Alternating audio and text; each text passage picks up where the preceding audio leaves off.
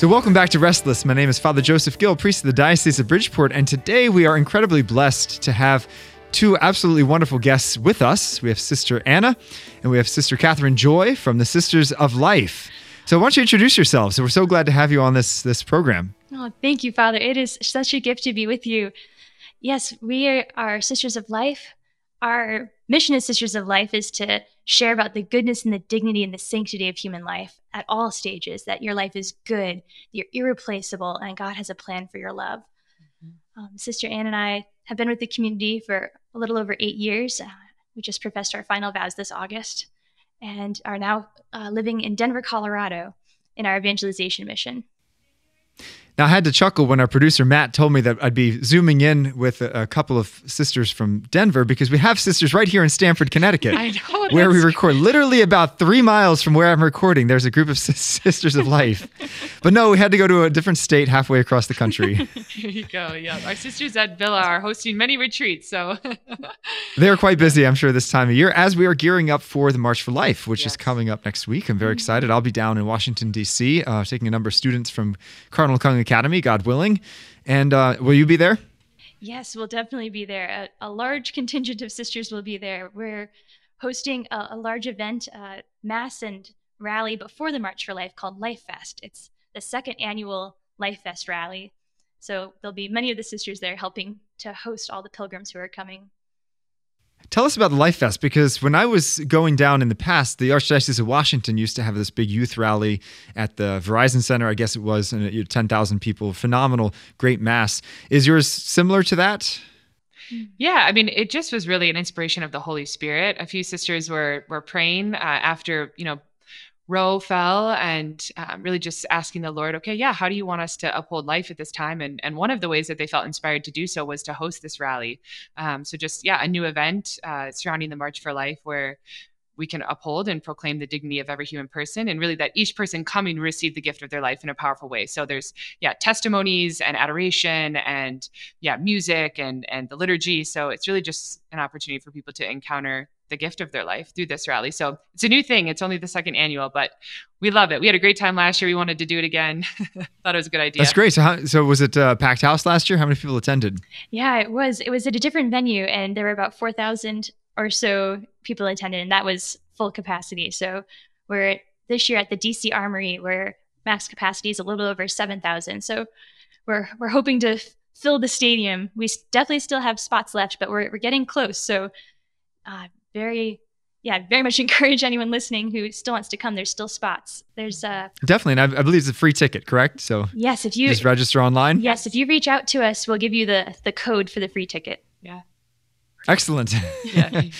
Unfortunately, I won't be able to make the Life Fest because I have to say Mass at the parish where we're staying down, which actually, I'm staying at my sister's parish down in Laurel, Maryland, which is wonderful. So good priest. Yeah. That's an excellent reason not to come.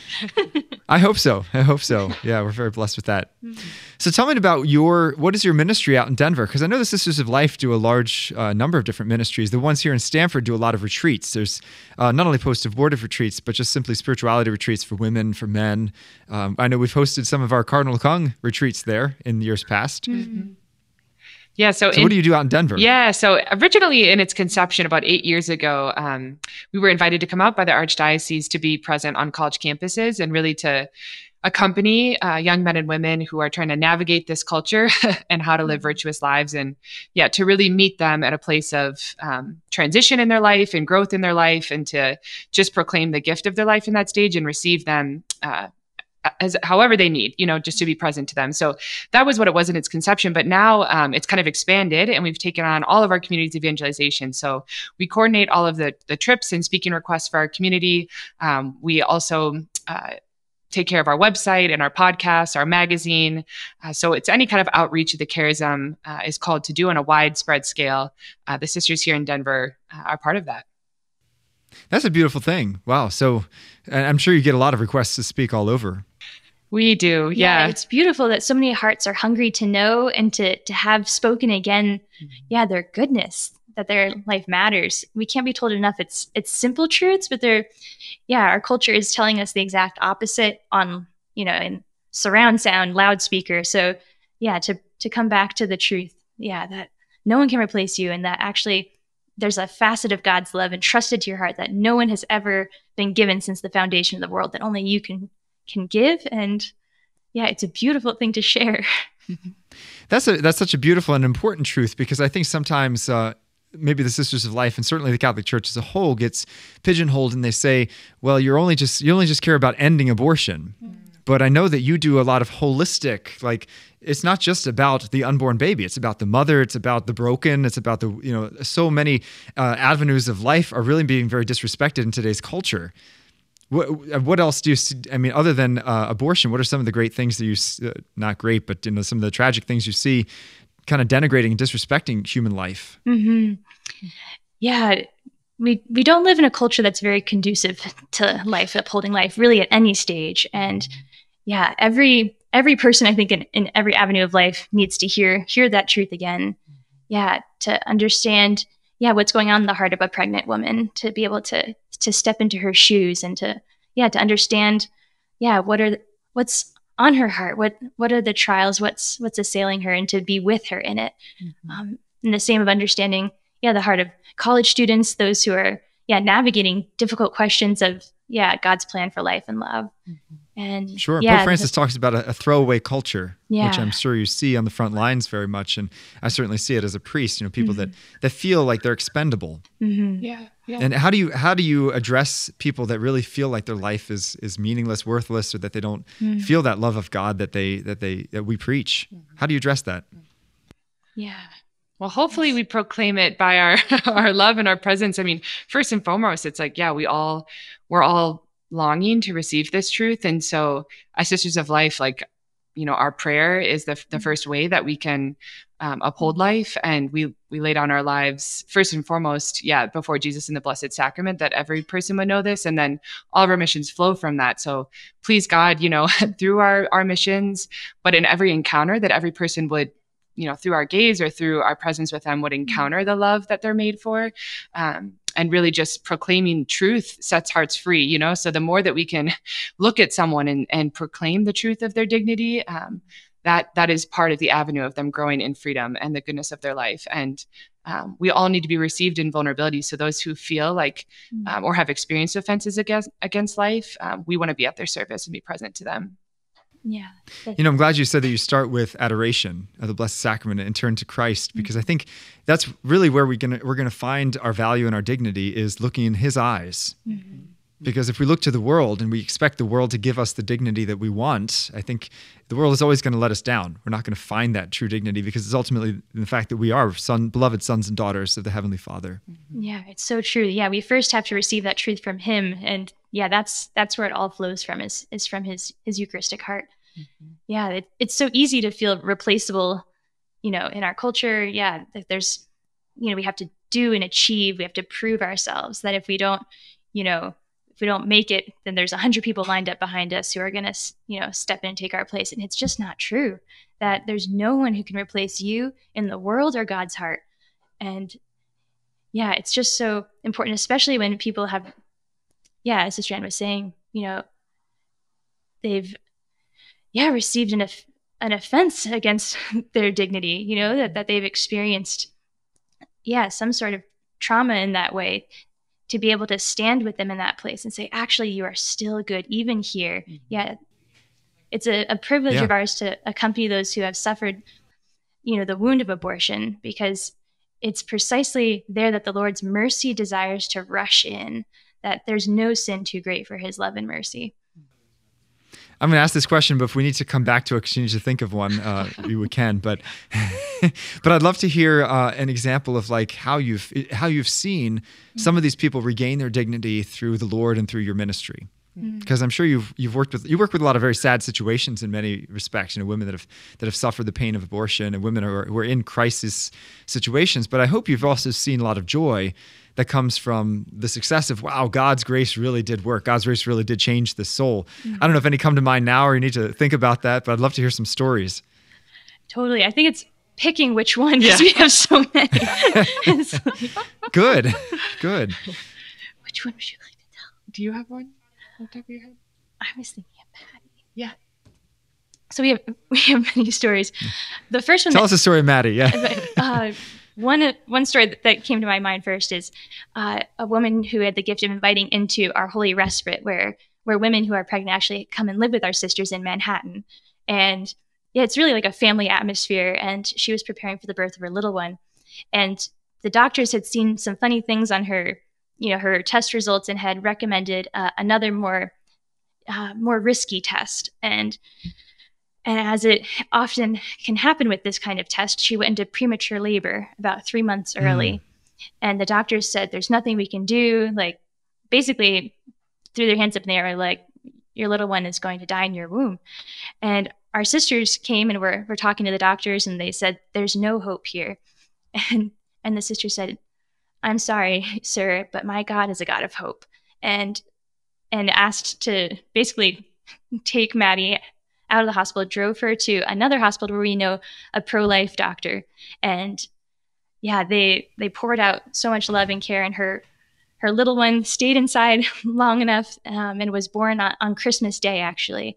And yeah, really is a testament to her love. He stayed in the hospital for about 6 months after that.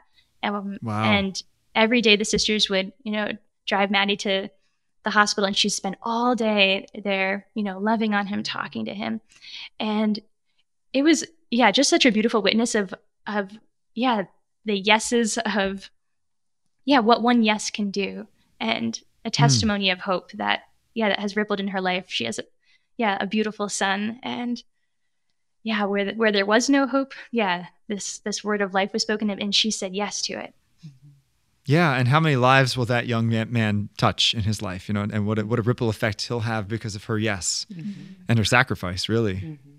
Because I'm sure the easy route out was, I'll just have the abortion, but no, she's willing to take the sacrifice and say, this life is worth it, and we'll see only in eternity how many lives were changed because that baby was born.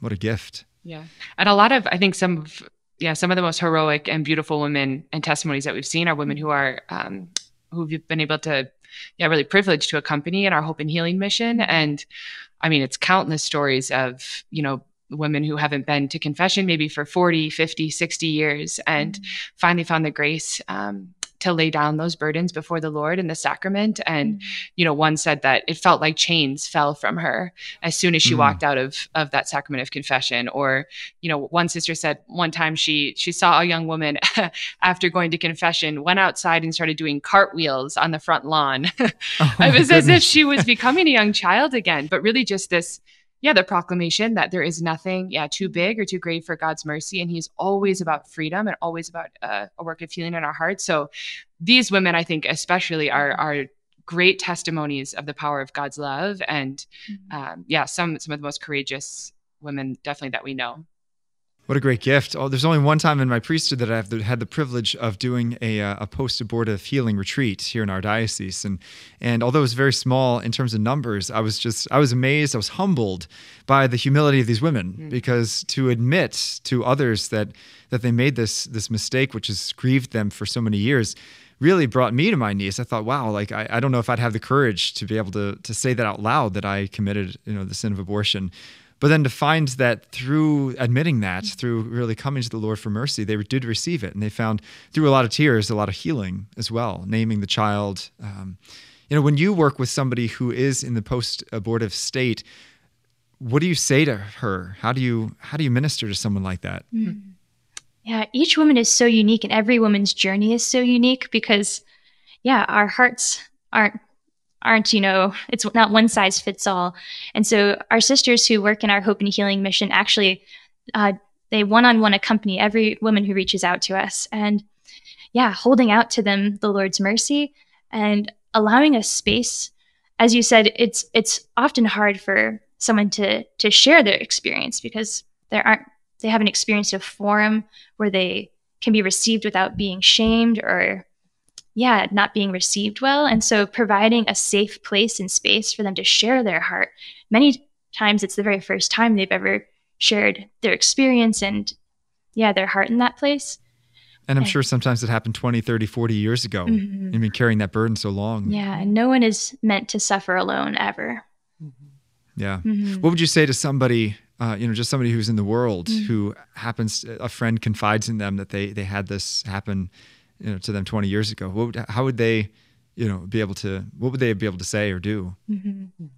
Yeah, I think the first response is love. Yeah, a heart like our merciful Father, of like you were saying, like to reflect back the courage that it takes to even share that experience with a friend, and then to hold out to them that that's not the end of their story, that there's new life awaiting them, and yeah, they're always welcome to offer our contact as to be in touch with the sisters in our Hope and Healing mission.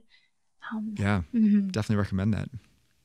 So on a bigger scale, if we can kind of shift gears for a moment, I know, the Catholic world rejoiced when Roe versus Wade fell last summer, two summers ago at this point, actually about a year and a half ago. So what is the pro-life movement looking like now? Now that that was kind of like the big, linchpin that fell. How do we continue that on the grassroots level, which it looks like still many states are still very pro-abortion and allowing a woman to have that? What do you recommend for people on the grassroots? Well, the battle continues. So I think just to say that, I think sometimes people felt that, okay, well, once Roe has fallen, we did it. And it was an awesome victory. And we praise God to the end of the day for what he did at a federal level and in the country. But now really, as you're saying, at a grassroots level, the battle goes on. And again, I think I can only, as a sister of life, that really returning to the heart of the matter, which is the sacredness of human life. And the more that we can stand before one another and proclaim the gift of every human life, no matter how vulnerable, no matter what suffering, what wounds they've experienced, the more we can proclaim that to one another, that's what's actually going to build a culture of life. That's actually what's going to be sustainable and enrich, our culture at a grassroots level. So I know as Sisters of Life, that's like our main focus, is to really provide a space, an avenue to proclaim that truth to souls, so that when they enter into maybe more of a praying outside of clinics or other avenues of engaging the battle in that way, that actually their hearts first and foremost have received the gift of who they are, and they're standing from that position before every woman who goes into those clinics. That's a great point, that it's not, it's just St. Paul tells us that our battle is not against flesh and blood, but against the powers and principalities of evil. So we have to come with grace. Yes. Because that's the only thing that's more powerful than the evil that's taking place within the abortion clinics, is that grace, that love that Christ has first transformed our hearts, and therefore we become beacons and carriers of that love then to the women who are going in, even to the clinic workers. And as we've seen with the movie Unplanned and the book Unplanned, that no amount of love goes unrewarded, really, to continue to love a soul even when they're lost in the depths of that error, and love them into the truth. And Abby Johnson, I think, is a great example of that. Yeah, every act of love is eternal, and it's worth it. And it really starts with our own hearts. It's impossible for us to authentically say, to a woman who is in a pregnancy she wasn't expecting, like, your life is good and the life of your little one's good. It's impossible to say that if we don't first know the goodness of our own lives, and that we first can look at, the people in our direct vicinity, our family members, our neighbors, and to be able to say, your life is good. Even the people who might get under our skin, like, to be able to look at them. It's a great exercise of heart that really can only be done, as you said, with the grace of the Lord. That's why we always return to the sacraments, always return back to our Lord in the Eucharist, because it's really a sharing in his love, in his heart. Amen to that. It really is. And you're right. We just have to continue to love these souls. And I think it is that grassroots effort. We're looking at it from perhaps a more, not a 36,000 foot view, but a 10,000 foot view. Last year was the first time I got to go to the Connecticut March for Life. Yes. So we went to the DC one, national, but we also went to our state March for Life. Were you able to do that, I guess, out in Colorado, or? We both only moved to Colorado this August, so we hope to in the future. But I know of many people who went to the Connecticut March for Life, and we're very encouraged to see how many people actually came out to the state march. It's so important to actually be present on local levels, especially now that Roe has fallen. Yeah, I think the Connecticut March for Life was great, and a lot of local ones are fantastic. One thing I continually try to encourage for like the students here at Cardinal Kung is that there's a lot that we can do very locally. Like praying outside of abortion clinics, which I used to do a lot growing up, and I saw a lot of younger people doing that growing up, but I honestly haven't seen, and maybe it's just being in Connecticut, but I haven't seen a whole lot of people doing that here. But I think that's a great witness, and I've read some statistic that when there's people praying, there's a much less rate of people going through with the abortion, whether it be grace or just the witness. Ivy Johnson, Father, I love what you're saying. And she said that there's about a 75% no-show rate when there's just even one person praying outside of the clinic. So just the power of witness, power of presence in prayer is really, definitely has the capacity to save lives. And pray the rosary, the chaplet, just to be a prayerful presence is really important, definitely. Yeah, and you never know what the ripple effects of that are. One of my favorite stories that one of our coworkers shared with us is she was praying outside a clinic every Wednesday for years and years and years. And it can be discouraging. You see women go in and come out, and you wonder what the fruitfulness of your prayers are. You don't necessarily get to see the fruits. And a woman came to her one day and said, "You don't know me, but I was here 3 years ago at this same clinic, and I went through with the abortion, and I got pregnant again, and I knew I never wanted to do that again." And she said there was no one in her life to support her. Everyone was telling her just to have an abortion. And she said, "But I remembered that there was someone there that day who was praying outside the clinic." She said it was a Wednesday. I wonder if she'd be there. And so she returned again to the same clinic on a Wednesday and met our friend. And our friend was able to, accompany her and bring her to our sisters, to support her in her choice of life. But it's so beautiful that, for 3 years, and she would never have known the grace of her fidelity of every Wednesday going. That's an amazing story. Wow, just to hear that fidelity. She's now a resource for a woman who's in that crisis pregnancy situation again. You never know what an act of love can do. You might not see the fruitfulness immediately, but love is always fruitful. Amen. If it's real love, it is fruitful. Right. So tell me, what is it that drew you to the Sisters of Life as opposed to perhaps any other religious congregation? Or were you involved in the pro-life movement growing up, or what about the charism attracted you? I mean, I was definitely pro-life growing up, but and prayed outside of clinics every once in a while, but I don't think I ever dreamed that I would be a Sister of Life. But I remember when I met the community for the first time, and just the proclamation of the sacredness of every human life, especially the most vulnerable, really drew me. I think, in college, just really faced with the culture of death in a very prominent way, in several different ways, but just as the Lord loved me and proclaimed the gift of my life, I so longed to give that to other people. And it began to foster something in me that wanted to, proclaim this truth of the sacredness of every human person. So when I met the Sisters of Life, I knew that not only my heart was made to rest here, but in new ways that I didn't even know, were possible for me. So as you said, we're more than just like a pro-life community, but loving the most vulnerable begins with a child in the womb. And it's been such a gift to be able to stand in that place and to, offer support for the women and children that we serve. So, I know for me, the charism really drew me later on in my college years. Yeah. And I would say I met the sisters for the first time on a bus trip actually to the March for Life. So every time around this time of year, the graces of that trip come back to me. And at that point, I had always wanted to be a doctor when I grew up. I was set on pre-med, going to be a doctor. And it was really encountering the sisters, and the gospel of life through them that I discovered, it was shown to me in a new way that there was this ache, this hurt in the, this deep suffering in the human heart because of offenses against life, and that Christ desires to speak his love and his mercy and his truth in that place. And it was really this this shift in my heart of feeling drawn to maybe a different sort of healing. Sure, a deeper sort of healing. Absolutely.